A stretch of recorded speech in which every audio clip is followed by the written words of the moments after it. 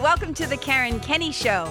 This is the place where we take a no bullshit look at life's little lessons. Here, together, we find the spiritual glory in even the most wicked hard story. This is a journey from fear back to love and how we can find our greatest strength and happiness in some of the most unlikely places. I believe that if you're willing to change your mind, you can totally change your life. So, are you ready to rewrite your story and choose to live free? Let's do this.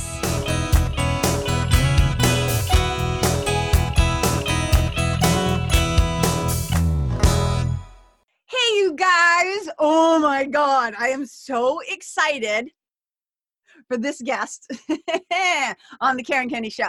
So, we know each other. Like, she and I are friends, but I'm gonna treat her like she's like a super duper official guest, which she is, because the work that she does, you guys, in the world is so fucking important, so incredible, so impactful. I have so much respect for my guest, Suzanne Dubus.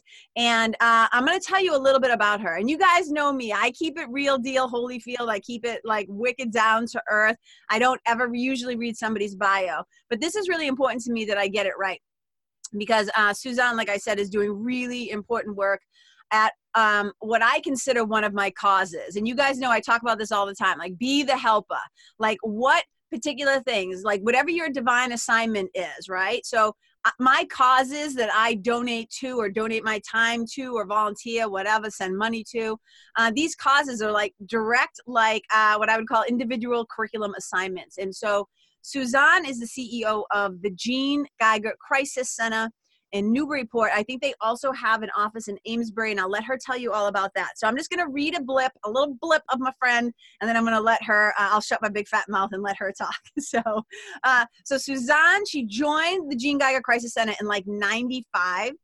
She's been its chief executive since 97. Right? So boop, quick, right up the ranks because she kicks ass at what she does. Okay.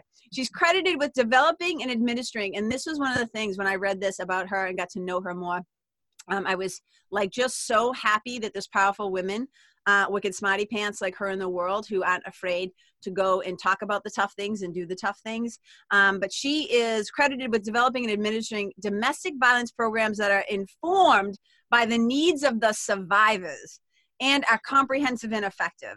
And so, Suzanne, I'm going to let you talk a little bit about like officially what you do, a little bit about the Jean Geiger Crisis, and then we're going to kind of jump into more of the personal stuff. But like, first of all, welcome to the show. Thank you. It is such a true pleasure. I mean, first of all, you know, I'm a huge fan of yours. I love you. I love your perspective of the world. And I love your positivity. So it is a true honor to be here with you and your guests. Thank you, sweetheart. So the Jean Geiger Crisis Center, our mission is truly to empower individuals and engage communities to end domestic violence. And what I really love about the work that we're doing is that we have moved far beyond just answering a hotline call or standing with a woman in court to get a restraining order. All those things are important, and we still do that work today.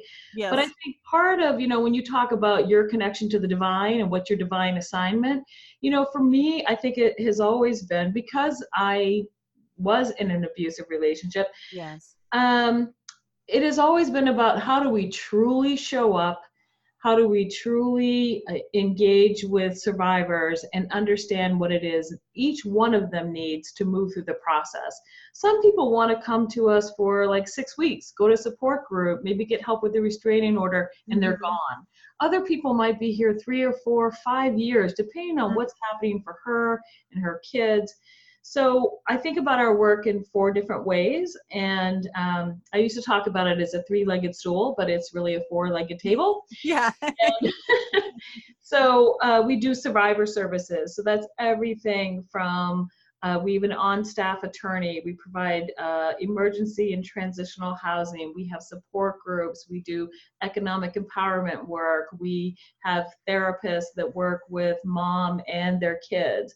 We have a really, I think, a growing, extensive trauma program for kids, because they're Oh, not only are you intervening in the trauma in their life, but you're also helping them reshape how they think about themselves and how they think about what's normal in the world. Is it normal to just, go screaming and yelling and kicking and screaming when you don't get, when they see their dad do that to their mom? What are yeah. they learning about what it means to be a woman in the world, what it means to be a man in the world? So, I mean, that's our opportunity to really help support the non-offending adult, which is typically the mom, to really help her kids with those issues. And then the other piece that we do is our domestic violence high-risk teamwork. That's part of our survivors work.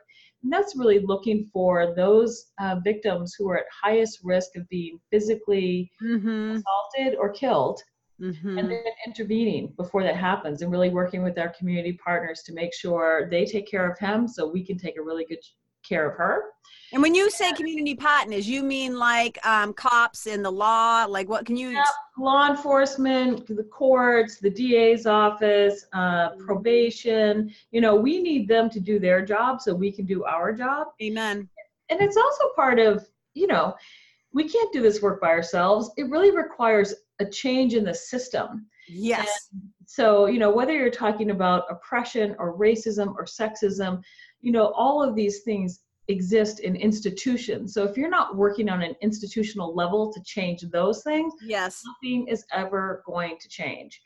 So there's our survivor services. And then we also have prevention services where we work with kids in elementary, middle, and high school to really question, what are you learning about what it means to be a man in this culture? I mean, what kind of man do you want to be?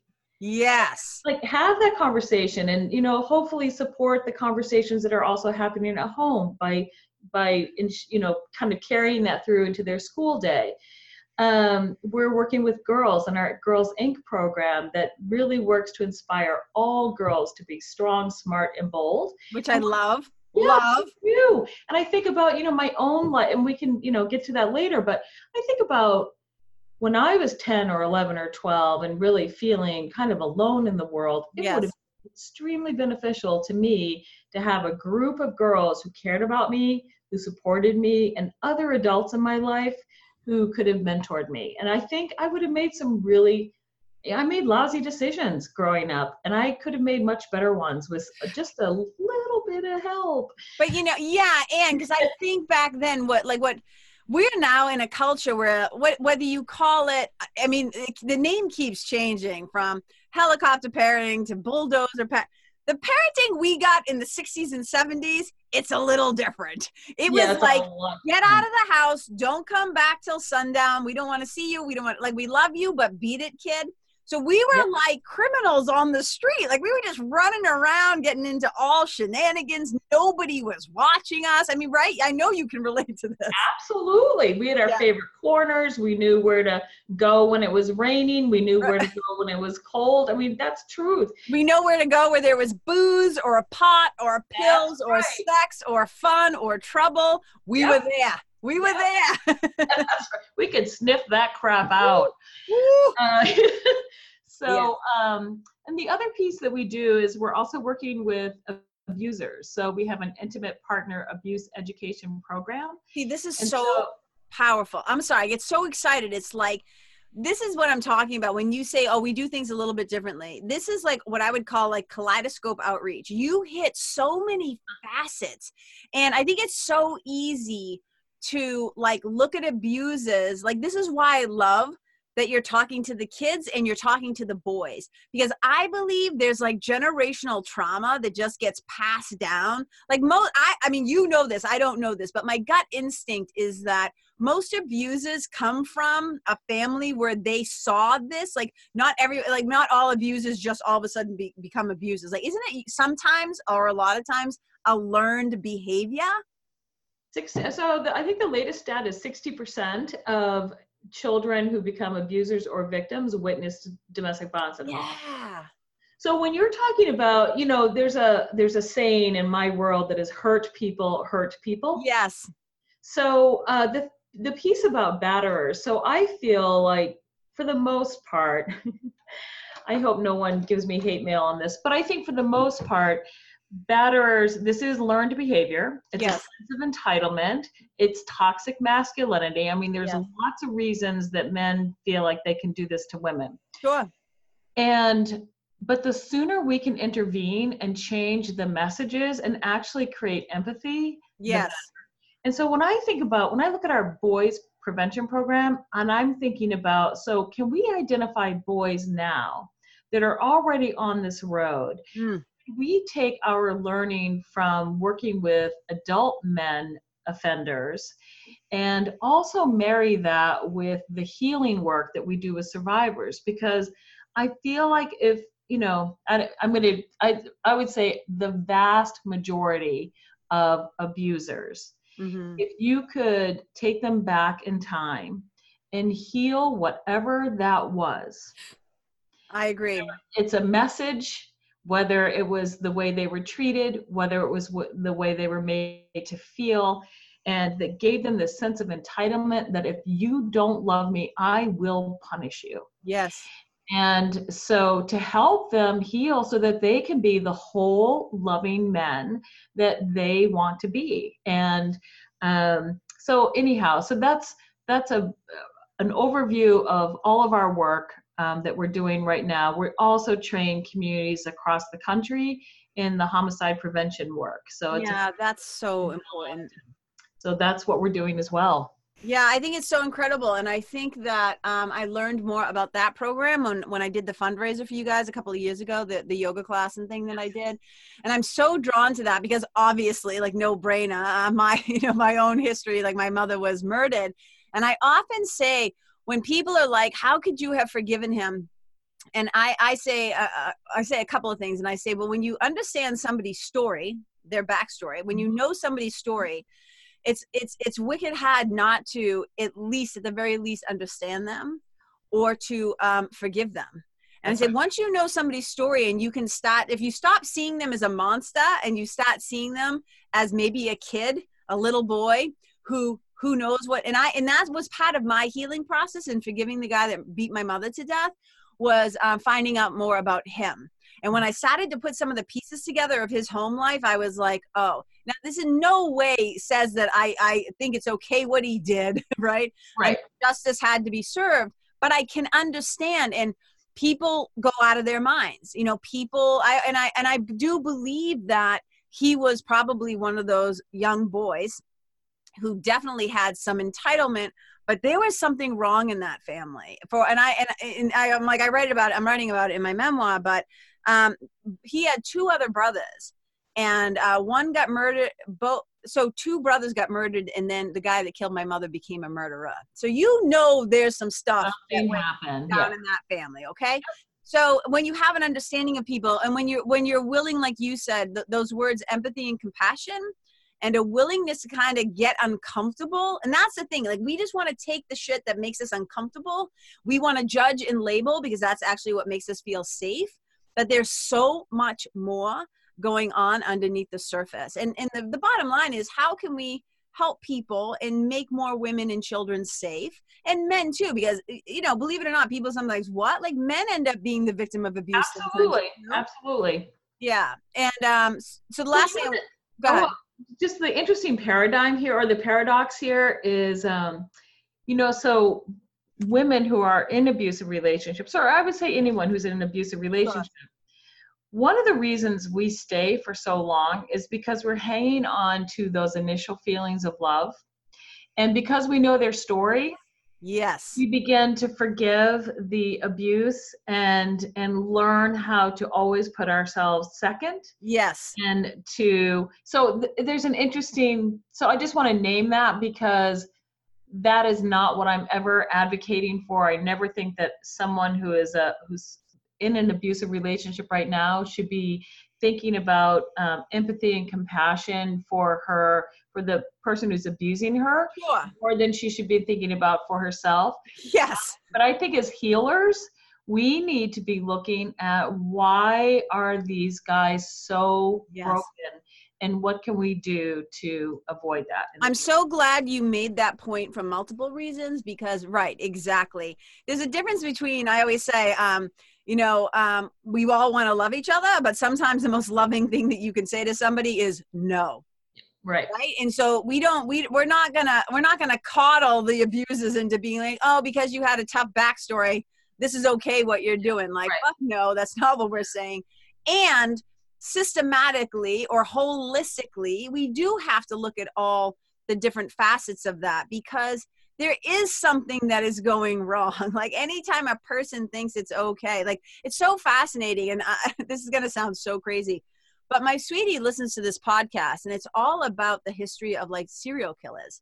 And almost all serial killers, when you hear their backstory, something very wrong went on in their home. Yes. Yeah. In the early developmental years that made them like some people are just born without, I would say, the synapses or the connection, so they become sociopathic. But a lot of it is behavior that gets so twisted, and it's really just young people who are suffering. And that's the work that I do as a spiritual mentor. People always say to me, oh, you work with adults, you don't work with kids. And I said, well, actually, they're in adult bodies. But what I'm really dealing with is like wounded, like little, like, people who are actually like wounded little kids that never actually face those things or weren't able to for whatever reason. So I always flip things, because my whole thing is story to your glory. It's like taking the story and taking the golden nuggets from it, like moving from the personal to the universal spiritual messages. And so I flip that hurt people. I'm like, I do the work that I do because happy people tend not to hurt people. And That's so right. I'm trying to help people kind of to heal that stuff and move through. But there was something else that you said that I wanted to touch upon. And I think it's so important. So I remember when I first left California and I moved to New Hampshire, and I was looking to be helpful in some way. So animals have always been one of my causes, but domestic violence is also something that's important to me. And it's no longer called this, but at the time there was an organization in Rochester in the Portsmouth area called A Safe Place. Right. And I remember working there, and so much of it was I also wanted to be educated, because I think so many people don't understand why it's so easy to judge a woman who's in that situation and say, why do they stay? Why do they keep putting, I'm doing air quotes at home, you guys, those of you who are listening and not watching, why do they stay? Why don't they get out? There's so much judgment put. And so can you just briefly talk about maybe the psychology of what's happening, so that people can start to understand and stop being so judgy about it, and try to have a little more understanding about what's happening? I do want to talk about that. And first of all, can you see me? Yes. You can, because Yeah. I lost visual with you, but I'll deal with that in a minute. Okay. So there are so many reasons, and there are so many reasons that women stay. And I'm just going to acknowledge, you've already mentioned it, that men frequently are the abuse victims. Yes. But for the purpose of our conversation, I'm going to use the pronouns, she, yes. he.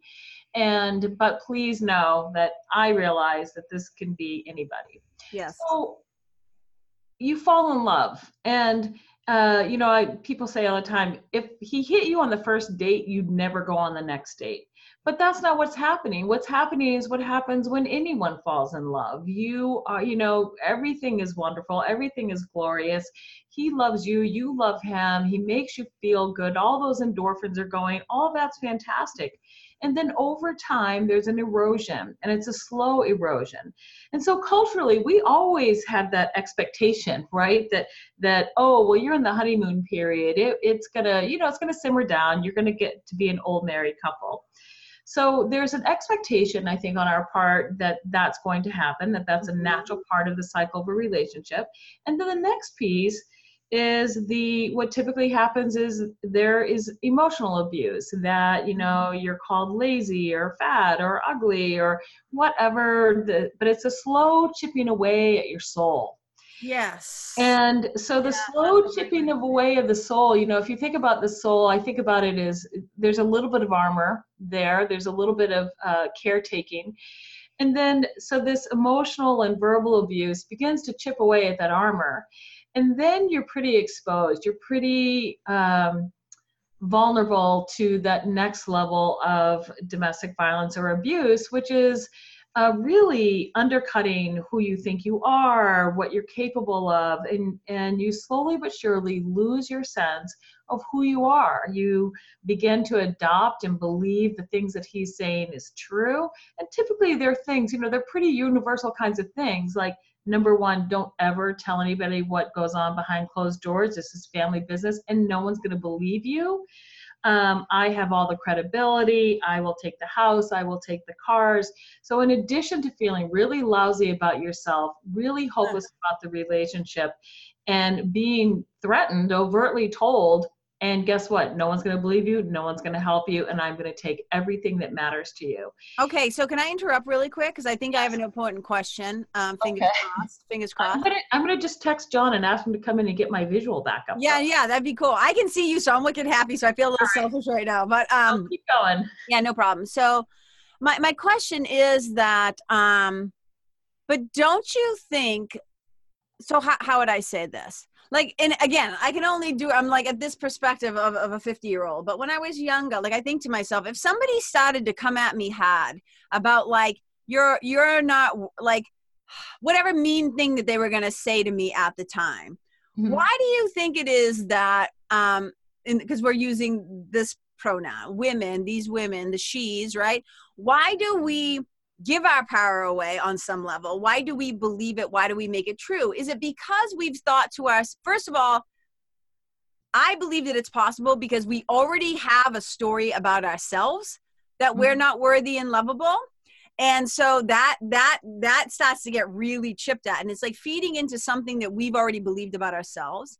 And then the second thing is, because we don't really question it. And I think the mind scramble there, what's really hard for women is because you're operating on the premise, and I could be totally wrong, that this is a person who loves me. And so if they're saying it, it must be true.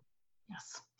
Yes, absolutely true. So I also think about the frog in a big pot of cold water. Yes, you just turn it up gradually, man. Yeah, and then also, going back to that cultural thing about that we initially think this isn't abuse. I mean, we don't even think those words. I know. Oh my God, he had a terrible day. I'm just going to like give him his time, give him his space. Everything will get better. And then you twist yourself inside out trying to figure out, is it a special meal? Like, what is it I need to do to restore? I know, it just hurts me. It is. It's really hurtful. And then pretty soon when that works and he sees how much you will work to get everything be okay, the environment be smooth, to look right, to sound right, to speak at the right, whatever it is. When he understands that tactic works, then he's just going to continue, and that's just going to grow. Okay, go ahead. And then also that's a piece that we were also talking about, was that we're so busy trying to make things right for him that I think there's a sense, and I think women are really, really strong. And I think I can only speak for myself on this one, but when I was in my abusive marriage, I remember thinking I could park into the back of my head or the back of my heart what I wanted, because I just felt like I'm not going to get anything I want in my life if things aren't right for him. So he's the priority. And once he becomes the priority and you lose your agency over your own life, it's a slippery slope. Yeah. And I'm so glad you just brought that up, because I was going to bring that up next, because sometimes when you're talking, I can tell, because there's a lot of information just from your expertise and doing this for so long, but every once in a while you drop into a different frequency, which comes from personal firsthand experience. Yeah. And I can tell. So I kind of want to talk about that, because the heartbeat of this show is all about storytelling and spirituality, and how we transform these stories and what we do about it. And so what I find so fascinating just about people in general, so bear with me, because this is going to be like two things here. What I find fascinating about people in general is that a lot of times, not for everybody, but for a lot of us who are doing these kinds of what I would call spiritual work, or in the healing arts of whatever, we choose a profession based on something that happened to us in our past. Like I always say, like all my work in some way points back to my mother, right? Points back to my childhood. And so my work currently is really informed by that. So I want, if you're willing to, because I know you have a really powerful story. And how I first heard about your story is through your brother, who, you know, I love, my friend in my writing Mensa. And that, you know, these earmuffs are about him. They're for him. They're a nod to him. That's why they sit back here, the carpenter earmuffs. So I just thought you would like to know. Oh, I know the story. Yeah, I think I do. A little nod to your brother back there. Well, he said like he likes it to be like so quiet when he writes. And he said, and you know, he's a carpenter, but so he would like often put his earmuffs on. And so I got some to remind me of him when I'm writing. But in his incredible book, Andre Dubus III, for those of you who are listening, and your dad, and we're going to talk about this whole thing too, about your brother and your dad. So your dad was the famous Andre Dubus, the short story writer. And then your brother is Andre Dubus III, who wrote this incredible book, Townie. And in here, for those of you at home who have not read this book, it's an incredible and a beautiful book. And on like somewhere around page 118, he tells this heartbreaking and horrific story of something that happened to you in Boston one night out. And so that's how I first started to learn about it. It was through your brother's book. And then you and I met each other and we started having our own personal conversations. So as much as you're comfortable sharing or willing to share, can you talk a little bit about why you do this work and how it's informed by your own personal history?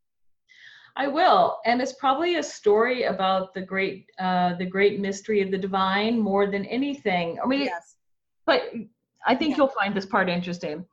So, so the part that you're just talking about was that when I was 17, I went into Boston and I got basically pulled out of a car by two men who raped me and then left me outside. I think it was, you know, it's so funny. I was just trying to figure out the date the other day. Pretty sure it was Valentine's Day. And they dumped me out somewhere near the Northeastern campus and with, you know, and here are your clothes. So I was just, you know, naked, frozen tundra, Boston. And so I'm just giving some context. We can talk about that later, but so that's a piece that happened to me. The next piece that happened to me was 22 years old, got married to a man who was very abusive, very physically abusive, really made me feel, and that, you know, in the beginning part of that relationship, I felt so special. I felt so safe. I felt secure. I felt loved. And I would say within a year, I was a shadow of who I once was. And I just was. Can I ask you something? Were you aware that you were a shadow of who you once were? No, it was really after the fact. And I remember, so, you know, this is a story I've told a lot. I remember, so we lived in California. The rest of my family lived all on the East Coast. And we lived in California and we lived on the top of this mountain and we had this old beat up Toyota truck. And he was a commercial fisherman. He would go out and he'd be gone for days at a time and sometimes weeks at a time, which was a tremendous relief for me. Mm-hmm. I was working at some fast food restaurant, but I was an assistant manager and I was working round the clock, and that was fine with me too, because I didn't have anybody. And he had very successfully literally isolated me from my family. Yes. No telephone at home. I would drive 10 or 15 miles down the Ortega Highway to San Juan Capistrano to work in this restaurant.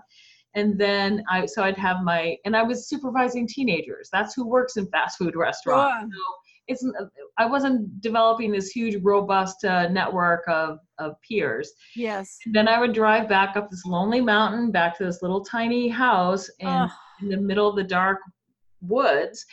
And just, I was scared. I was scared all the time. You were so young too. I was so young. You were a baby. I was a baby. And I remember one day, it was a Sunday morning and I had to work. And so the community right next to me was Laguna.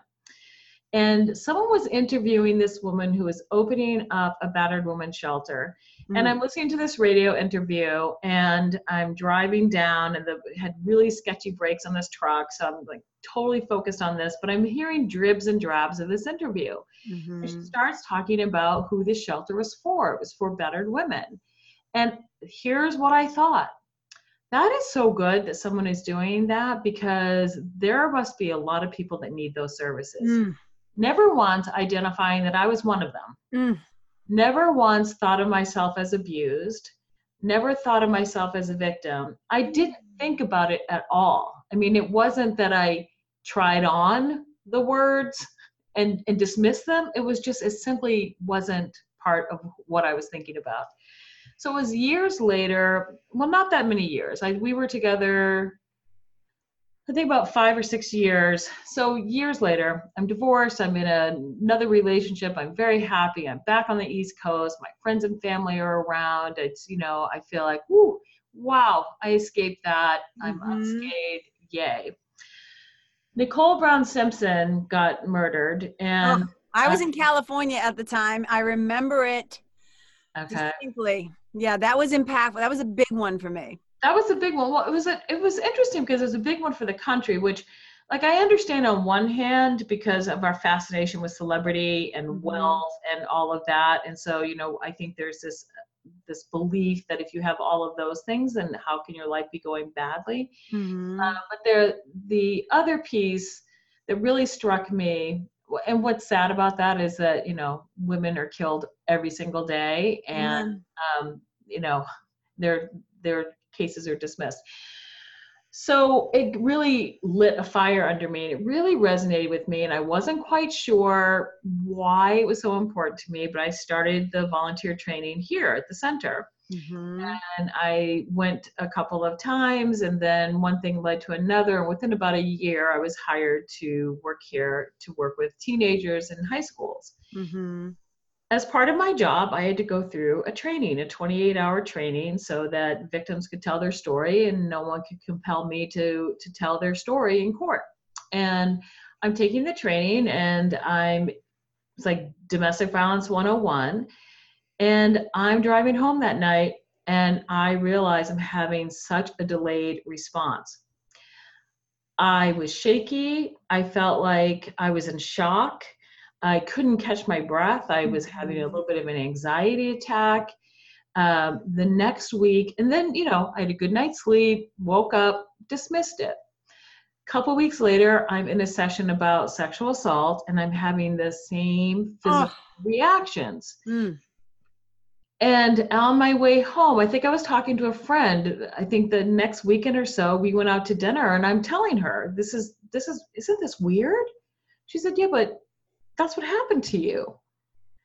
And it wasn't until that moment that I actually felt the experience. I had so intellectualized and kind of compartmentalized and put it off somewhere else. Like, okay, that was something that happened to me, with bad chapter, end of story. Well, it's not an end of story. You know, it needs to be processed. It needs to be felt. It needs to be understood. And I needed to understand what delivered me into his arms. How did I compromise my life and who I am? And then how did I get out, and why? What was my big vision? And so so you're right. Yes.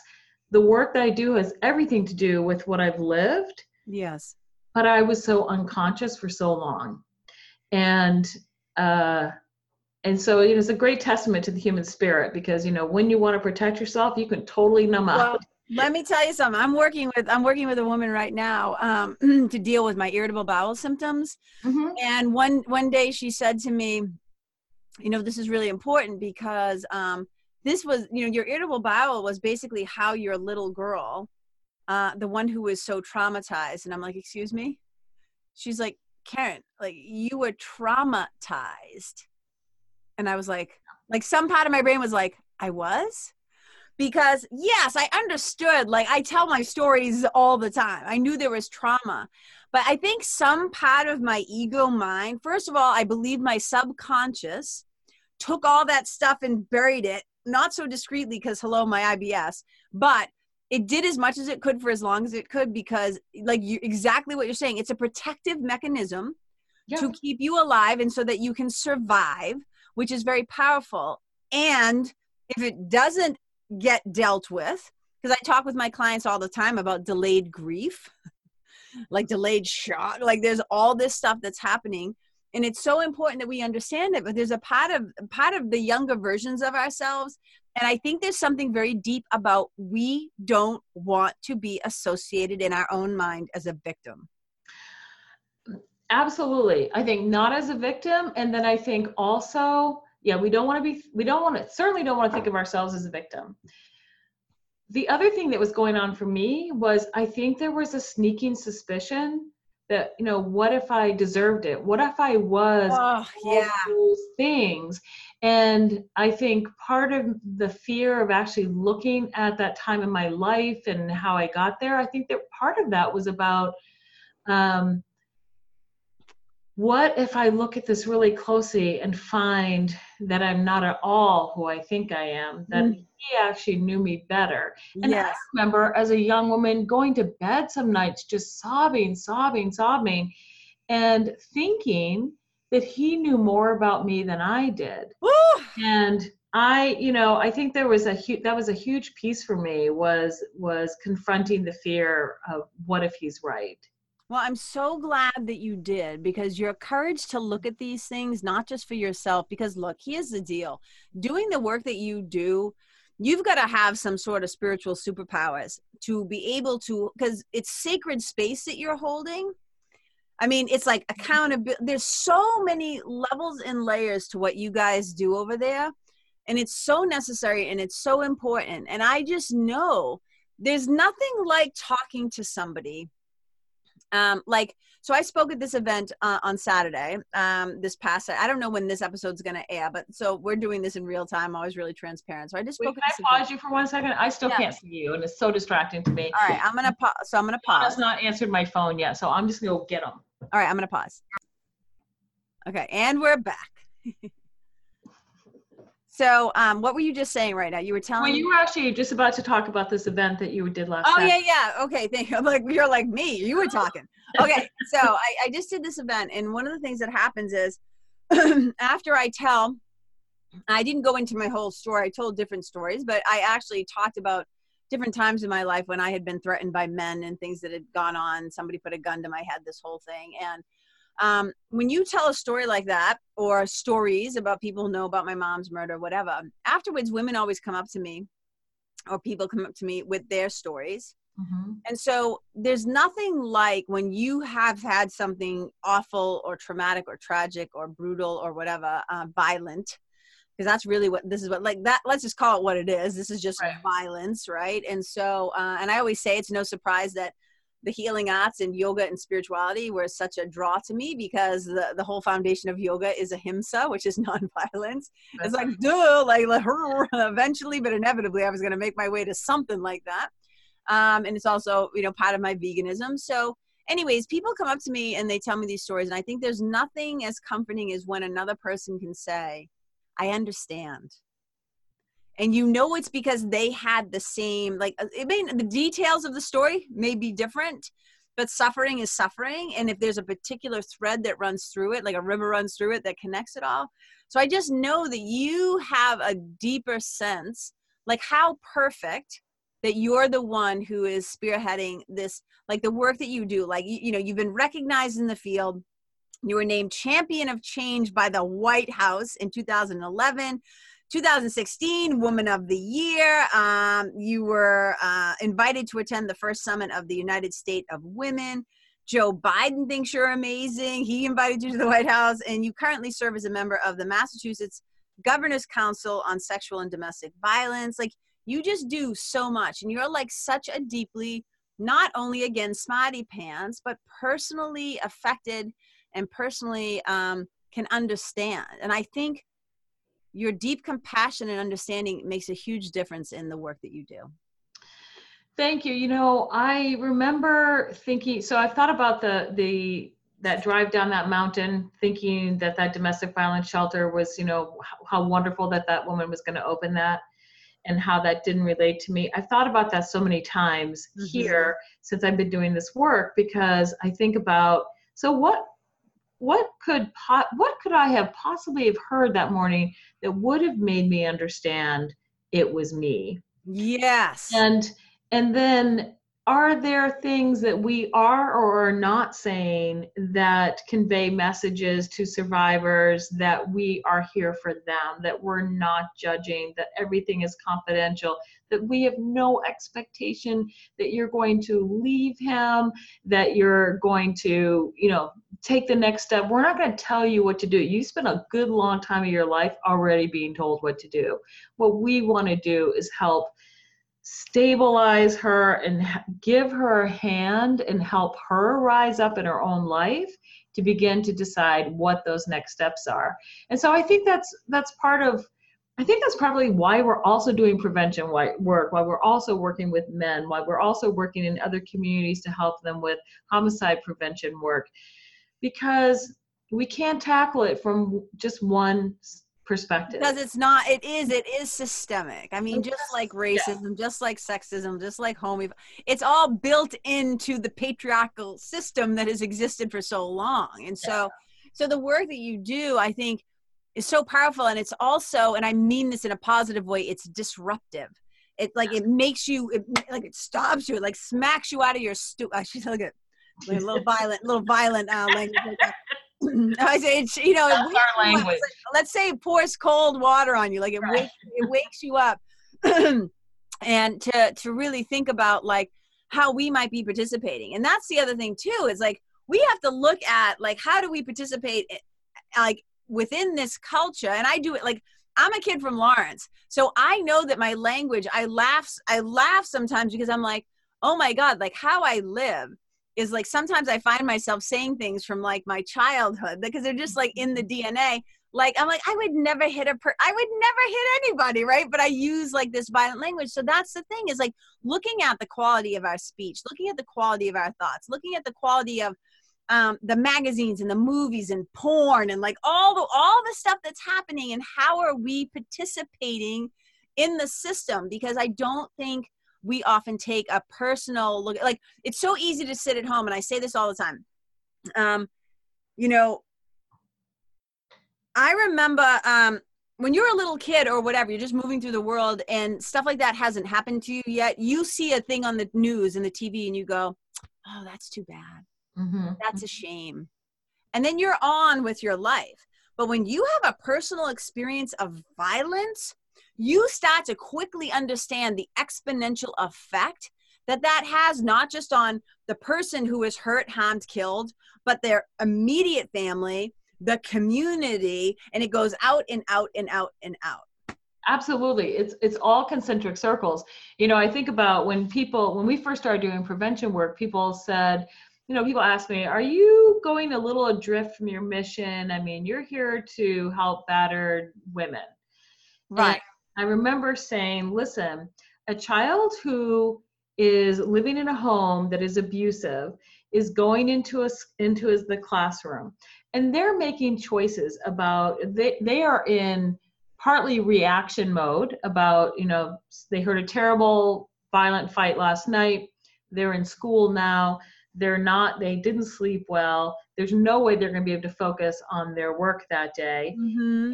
And as they grow, they either become more and more invisible and their life becomes smaller and smaller because they just don't want to be found out, and they don't want to explain what happens at home, and they don't want to express their feelings because they're afraid it's just going to take over their lives.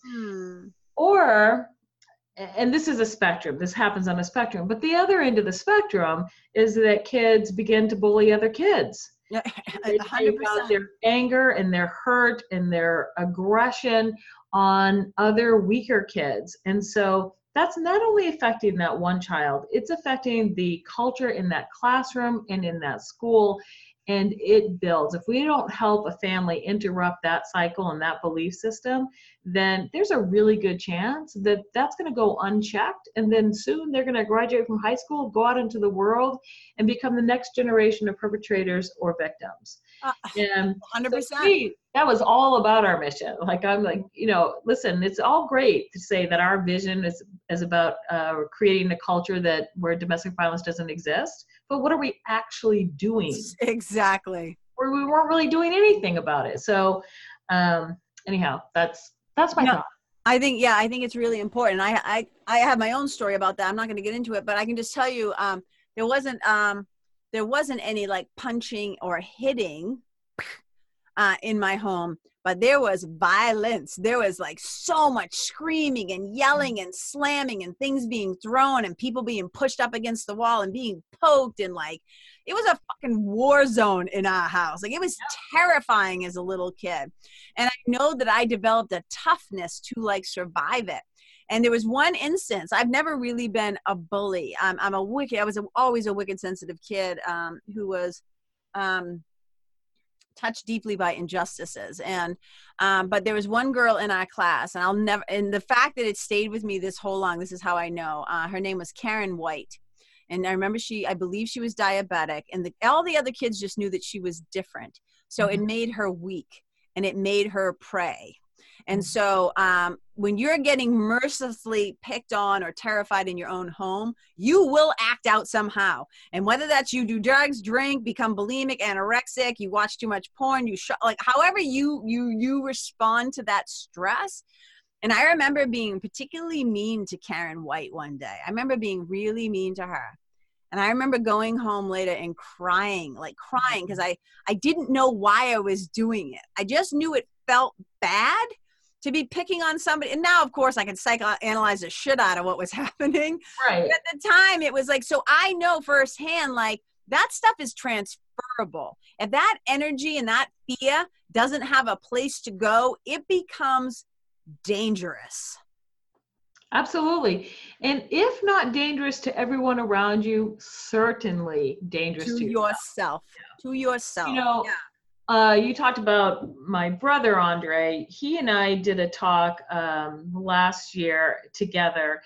And so we did this talk where we were talking about what it was like growing up with a single mom. And you know him, he was perfectly okay to just drive there and do the 45-minute talk without talking too much about it beforehand.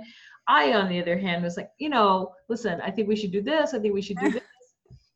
And so what was really interesting to me at the end of the talk, so we compromised, we did a little bit of conversation beforehand, but what we talked about, he talked about the anger, about growing up poor, about growing up with a single mom, about having a challenging relationship with our dad, about being made the man of the house at 10 years old, and all of those feelings, and how as he was a teenager, he really showed that outwardly. He worked on building his body, he worked on building strength, and he worked by pounding the crap out of guys. Yes. Who beat up bullies or women. Yeah. I, on the other hand, turned it all inward. Yes. It was about self-hatred. It was about measuring up. It was about being too fat. It was about not being lovable. It was about, you know, I was trying so hard to just be invisible so that no one could hurt me. Oh, and so, end of our talk, I realized that what we had taken was a very kind of almost stereotypical gendered approach to the way we grew up. Yes. His rage was outward. Mine was inward, but neither one of us were grounded. You actually were connected to that higher self. When you bullied Karen White and you went back to your house and you felt terrible and you cried, you were connected to some piece. I worked so hard at disconnecting that piece. He worked so hard at disconnecting that piece. And so, you know, I think our whole adult lives has been about reintegration, making sense of what we lived, and you know, grateful that we're both still here. Yeah, your brother, you know, his wife Fontaine, who we both love, always says to him, Andre, you have so much knowledge, like other people's knowledge. Like, it's so funny because I'm about to quote your brother quoting somebody else. Yeah. But your brother always says, like, and I say this all the time, not only with my writing students and stuff, but with my spiritual mentoring clients. We know what happened. Like, we know what happened to us and the people we love. We know what happened. But he always says, what the hell happened? Yes. Yes. And that's so much of the work that you're doing. We know what happened. We know women are battered, and here's the statistics, and we know this is going to happen. And But what the broader scope of the work you do is what the hell is happening. And if we don't take a look at that, we're in trouble.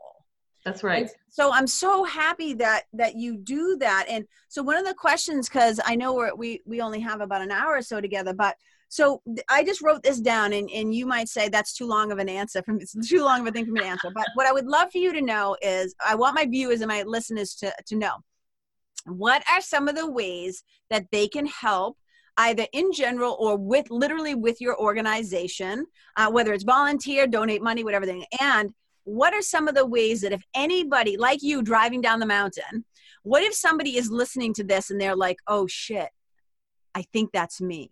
So how can people help, and how are there ways to get help?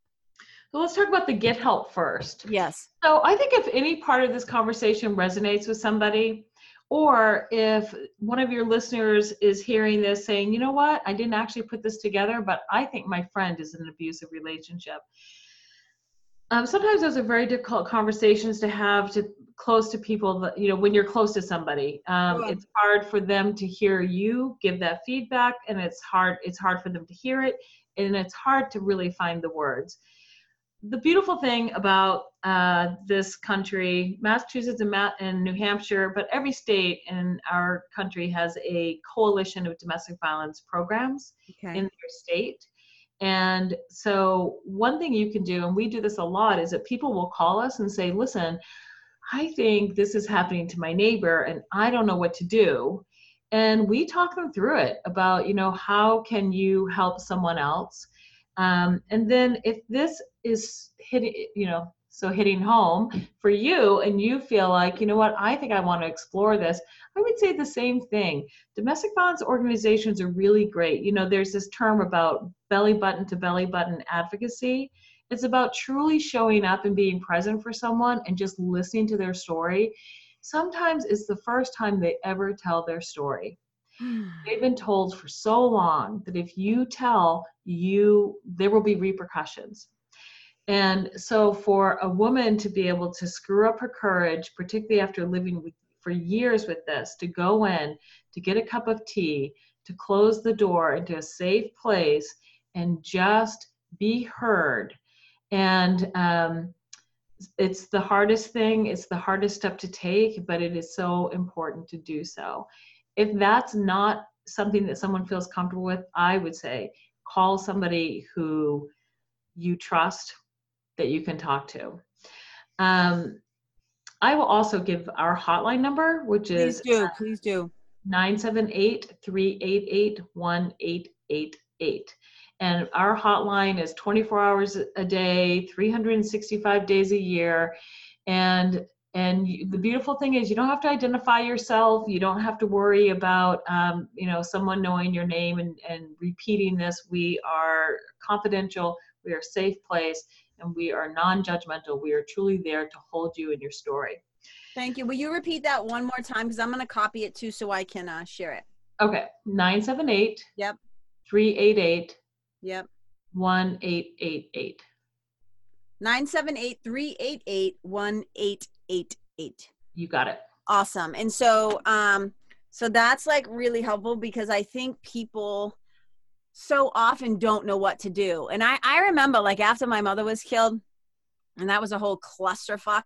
And it was like, my stepdad didn't want us, and this one didn't. So we ended up going to live with an aunt and uncle that I at the time, I did not know them. I didn't remember how I knew them. I actually thought somehow I was related to the aunt, but I was actually related to the uncle. It was such a strange and terrible time. And God bless them for their kind, compassionate hearts in taking in two bereaved and grieving, crazy teenage girls. But it was a tough time. And we lived in a triple decker, as a lot of Massachusetts kids do. And we lived on the first floor. And above us, there was a woman. And I don't know if it was her partner, her husband. I don't know what the situation was. I knew there was some drinking that went on up there, because for like extra money, I would clean her house like on the weekends and stuff like that to get some dough to go out drinking, of course. Yeah, right. But anyways, besides the point. We're in Massachusetts. Yeah, exactly. We know massholes. We know we're dealing with. So I would go up, so one night I was lying in bed, and my sister and I had we lived in this tiny little room. We had bunk beds. I was always on the top bunk, and I could just hear the noises upstairs. that there was a brutal war going on. And it sounded like things were being thrown. It sounded like people were wrestling or being slammed up against things. And she was screaming for help. And I was in bed and I was still probably PTSD from my mother's murder, right? And I just hear these sounds of like help and I was shaking. I was equally terrified and pissed because I'm like, why isn't anybody doing anything? So I remember hopping off the bed and running into the kitchen and screaming at my aunt and uncle, if you don't go up there right now, I'm going up there. I'm going to go pound on their door. And they didn't want to get involved. Right. And I was like, this is not happening. You better go upstairs or call the call. You got to do like, and I'm like, in my mind, I'm thinking I was aware of this at the time. Why am I the only one who thinks this is a problem? Right. Is it just so socially acceptable in our culture or we're afraid to get involved? Like, what is that mindset of the bystanders? Well, I'm always encouraging people to go from bystander to upstander because you're totally right. There are way too many people who are comfortable not stopping to ask someone, are you okay? Do you need help? Anything, my dad was in a wheelchair, as you know, and so I have a special place in my heart for folks when I see them in a wheelchair and they're at a door and they're navigating the sidewalk and they're trying to carry a bag. And I always stop and ask, do you need help? 9 times out of 10, they say no, because I also understand the fierce independence and I want to do this on my own. I'm not a baby. Yes. I just don't have legs. And I think there's a fear that somehow the violence is going to spin out of control and that you're going to get sucked into that vortex as well. I think I think there's part of that is about self-preservation. Yes. The other part is I'm going to have to see these people on the steps every single day, and it's going to be so embarrassing and mortifying, and she'll be so embarrassed if she knows that I know. So it's that kind of stuff too, this kind of over concern for what happens after this. That's fascinating. Yes, and you're right.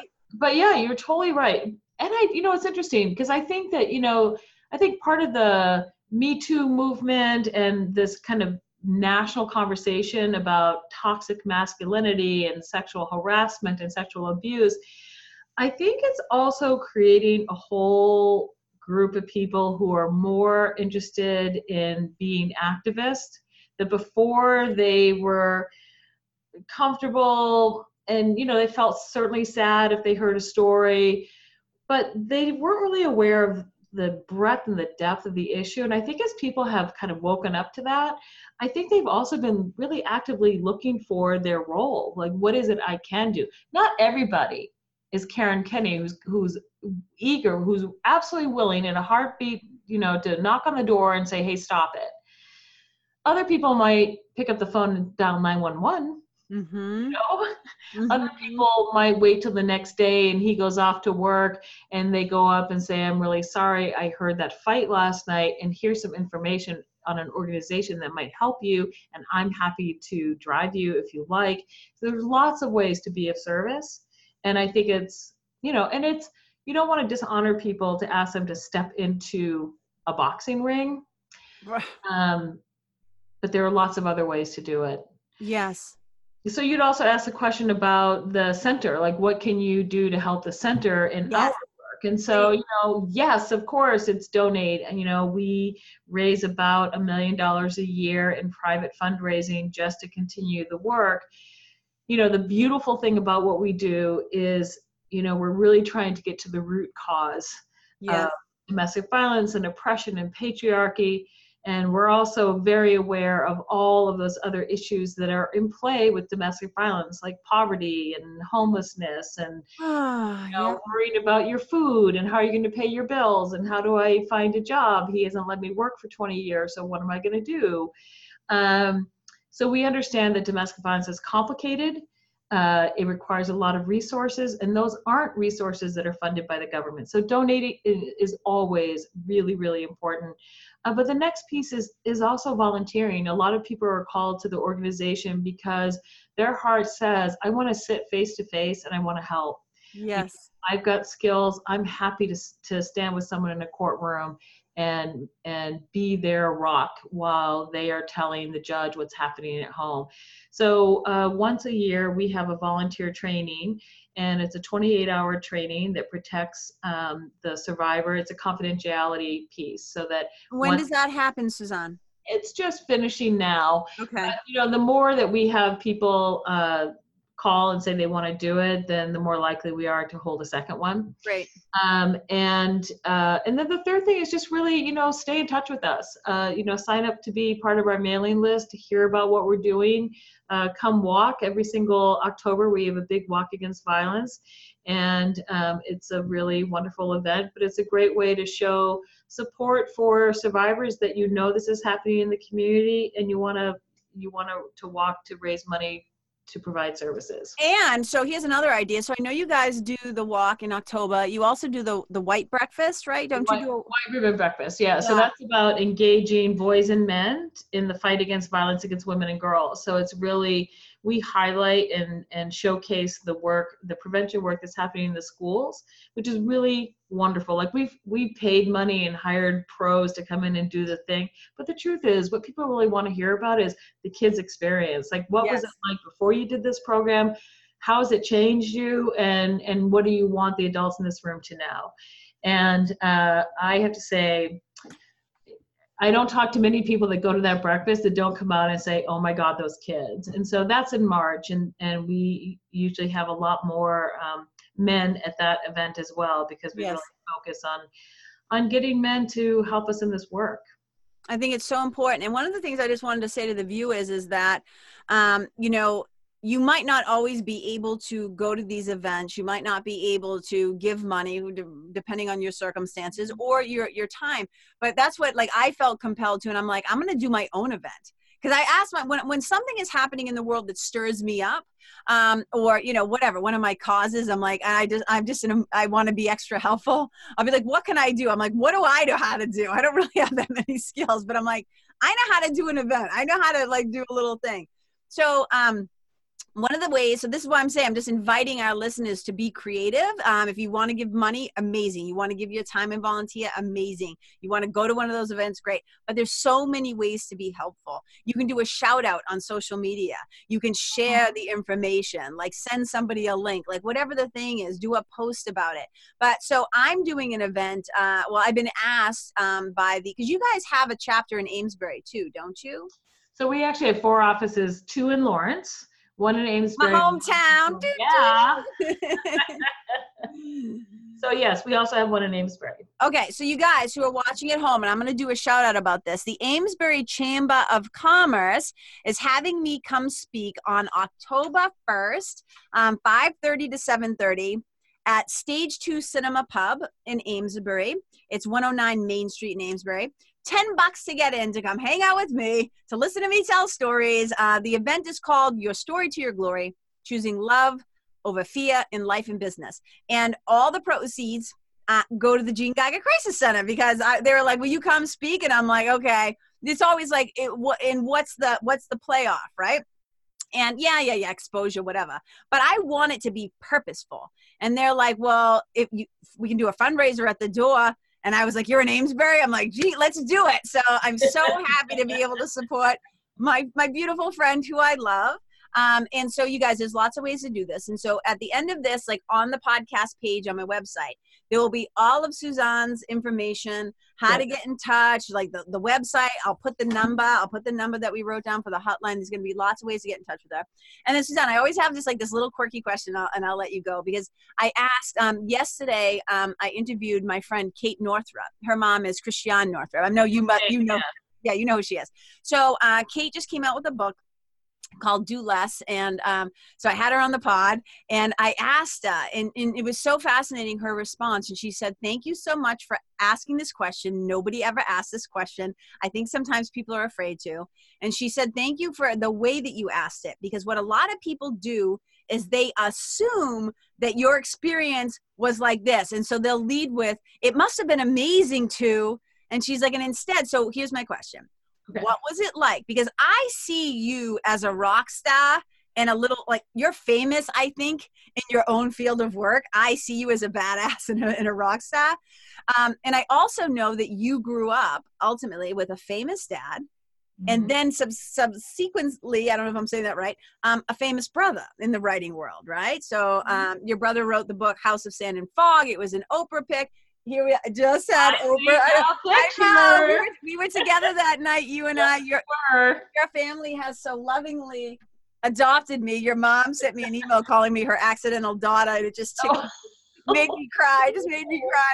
But anyways, your family is just so kind and sweet to me. So what was it like growing up with a famous dad and then now kind of like a famous brother? I'm always fascinated, like, because that has a resonance of its own. So if you feel like answering that, I'm just so curious. I do. I mean, so first of all, I had zero idea that my dad was well known. Growing up in this blue collar neighborhood in Haverhill with my dad was a teacher, what I really saw him as was a poor, struggling teacher who bartended at nights on the weekends to make ends meet, and who would sequester himself 3 hours a day in his office so he could write. And every once in a while he'd come out with a book and he'd sign it to us and give it to us and say, "Oh, thanks, Dad." And when did it occur to you, like, my dad's kind of a legend in the short story world? Well, high school is all of a sudden I realized, wow, son of a gun. Most kids' dads don't write. Number one. And then I think I was in college. It was sometime in my 20s, and I remember meeting a random person. went into a bookstore. I, was writing a check. They saw my last name, and the woman smiled, and she goes, "You're not related to the author, are you?" And she expected me to say, no. And I said, "Yeah, that's my dad." And she said, "Oh," and then she started to, "Oh, let me tell you." And also after his car accident, when I saw all the support from all those writers who were who are household names, when I saw them come to his aid and that they were in awe of his ability and his story, that's when I understood, well, my dad, I was always afraid he was going to be one of these artists who, if he was ever discovered, it would be after his death. Like my childhood fear about him, and I really wanted to protect him. So when I realized, when he was in his 40s, that he had this reputation and this body of work, it was really an amazing thing. It's pretty cool. Your dad has influenced so many writers. Like Dennis Lehane, like, loves your dad. Yes, There's like this whole, like, the writing world is fascinating in and of itself. But when you understand, like, there is such a great respect for your dad's work. Yes, you know what I mean? It's pretty cool. It's very cool. And then Andre, I mean, for me, he's my little brother, we're 13 months apart. I love everything he's written. I'm impressed with his unbelievable ability to get to the desk nearly every day of his life, and what his schedule's like. It's cuckoo. Crazy. He's so busy. Crazy, but he's dedicated. He has integrity. He's a true artist. He works so hard. And so I have a very different kind of relationship with Andre and that kind of fame, because I feel I'm not his mother, I'm his older sister, but I feel like, I was along for the birth, and I watched him struggle. We lived together when we were in our 20s, and, and he was fighting the good fight. He also was, bartending and writing every day. And he was, wondering, should I get a master's? And it's been nothing but wonderful to see him just work so hard and to also be recognized. Most writers, as you know, don't have that experience. And I'm really happy that he has that experience. And not only that, like, your brother, and I'm wicked biased because I love the shit out of your brother, but your brother is one of the most decent and, like, I mean, again, my history with him starts, like, many years after yours. But just, I always say to Andre, I learned so much about how to be a writer through him, like the craft of writing, but I also learned so much about the decency and the big-heartedness of being a human being when I watch him in action. And your brother is one of the most charming people like ever. I always like, I love just watching. I'm like, yeah, I go to his book readings, but I already read the book. I know what they say, right? But I'm like, I just can't wait to watch him interact with people, because people are like obsessed with him. And I just think it's so funny because he's so lovely. But let's say this, your parents had a particular, I don't know what was going on in your family, but all of you came out with some badassery. I mean, your brother Jeb is like a genius in his own way. He is, and like, right? I mean, he is like certified. I mean, but multi like talented. Like, well, he's a musician, an artist, a builder, a writer. I mean, he's just he's like a Renaissance man. And yeah, and then even your half sisters, like they're blazing in New York. They're like doing like, so there's something in the genes in your family. Yeah, and our youngest sister is a Fulbright scholar. I mean, she's been doing work all across the country, the world, with countries that are interested to try to figure out how to do a better job when refugees are knocking on their doors and they need safe harbor, and she works with them on that. I mean, it's really kind of amazing. I think, you've read the story in Townie, you've read about this kind of, the poverty, we were both parented in the 60s and 70s where it was kind of like anything goes. We became adults we were yes exposed to way too much beyond our years. And so there was a lot that was wrong with how we grew up. What was right about the way we grew up was we were surrounded by books. We were surrounded by creativity. My parents valued music, good food, social activism, books. They exposed us to those so early, and I just think that went a long, long way to kind of creating this little tribe, and we all found our way somehow. Yeah, it's remarkable. Your brother once said that he still gets his book recommendations from your mom. Yeah, like your mom is so well read. She's so smart. Your mother's a little firecracker. I love her. I love your mom. She's a hot shit. Yes, she is. And yeah, there's something about like, people will often say to me like, would you change anything? And I always say like, look, I obviously I wish my mother I had my mom back, blah, blah, blah. But my overall childhood, the richness of that experience, blue collar kid, not any money, like having to be tough, having to struggle, having to go through all those experiences.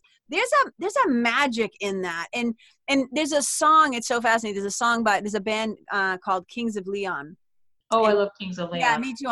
And they have a song, and the words are, and I'm like, I hope I can get their permission to put it in my memoir somewhere. But it says, just drink the water where you came from. And I really believe there's something about where we came from. Like, people make fun of massholes all the time in Massachusetts, kids and all this stuff, but there is something that goes on being brought up at the time and place that we did. And it's creating some really powerful stuff in the world. And just thank you so much for saying yes. Like I was talking at this event on Saturday, and I was like, you have been given an individual curriculum. You have a divine assignment. The world needs help. God sent you. Yes. And like, you said yes to your assignment, Suzanne. I mean, you are really doing important and powerful, impactful, influential, inspiring work. Like, I always say, I do not have anybody on the show as a guest. I'm wicked stingy with my real estate because I only have one guest a month. All the other shows are solo shows. And I'm like, I only have people on that I love, that I think are kick-ass, that are doing remarkable things in the world. And I always say, I use that word purposefully because it's worthy making a remark about. So just thank you for, Course in Miracles says, you are the light of the world. And you are definitely bringing your light to the world, but you're also shining a light on a very dark and shadowy subject that most people are afraid to look at. So I'm just getting verklempt. On behalf of my mom and just all the people in the world who have been affected by this, just thank you so much for being so courageous and committed and devoted. Like, it's so important. I know you must hear it all the time, but I really want you to receive that from my heart to yours. Well, thank you. I too am verklempt. Oh. And, I wish I'd give you a nice big hug, but thank you. And I thank you for your work and for shining your light. And thank you for this. This was really wonderful, and it was great to see you. And I hope I see you before October 1st. Yeah, I hope so too. I'm sure. I think Fontaine probably has a show coming up in May or something. I'll find my way over. May 11th, I'm going. Yeah.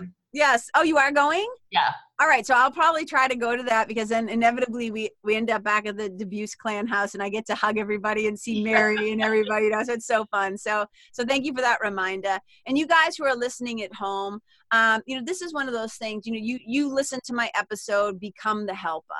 So if any part of this interview like stirred you, got you interested or curious, like Google this shit, like get on the Google, find out how you can participate. And look, this might not be your particular calling, but I always say even $1 helps. If you want to donate, if you want to do a shout out or something like that. I always say, like the beautiful Ram Dass says, we're all just walking each other home. Mm-hmm. And so this is the work. We don't do it alone. We all get there together. So thank you so much for tuning in, you guys. Thank you, Suzanne, for coming along for the ride and for answering all the questions and just for being so amazing. And I know why, I already know why, Joe Biden thinks you're amazing and you get all these awards but you are, you're a leader, you're leading the charge. And we needed somebody strong and brave to go first. So thank you for using your voice and for just doing what you're doing. And so you guys at home, thanks for tuning in. Just listen to the outro. You'll find out how you can connect with me if you want to.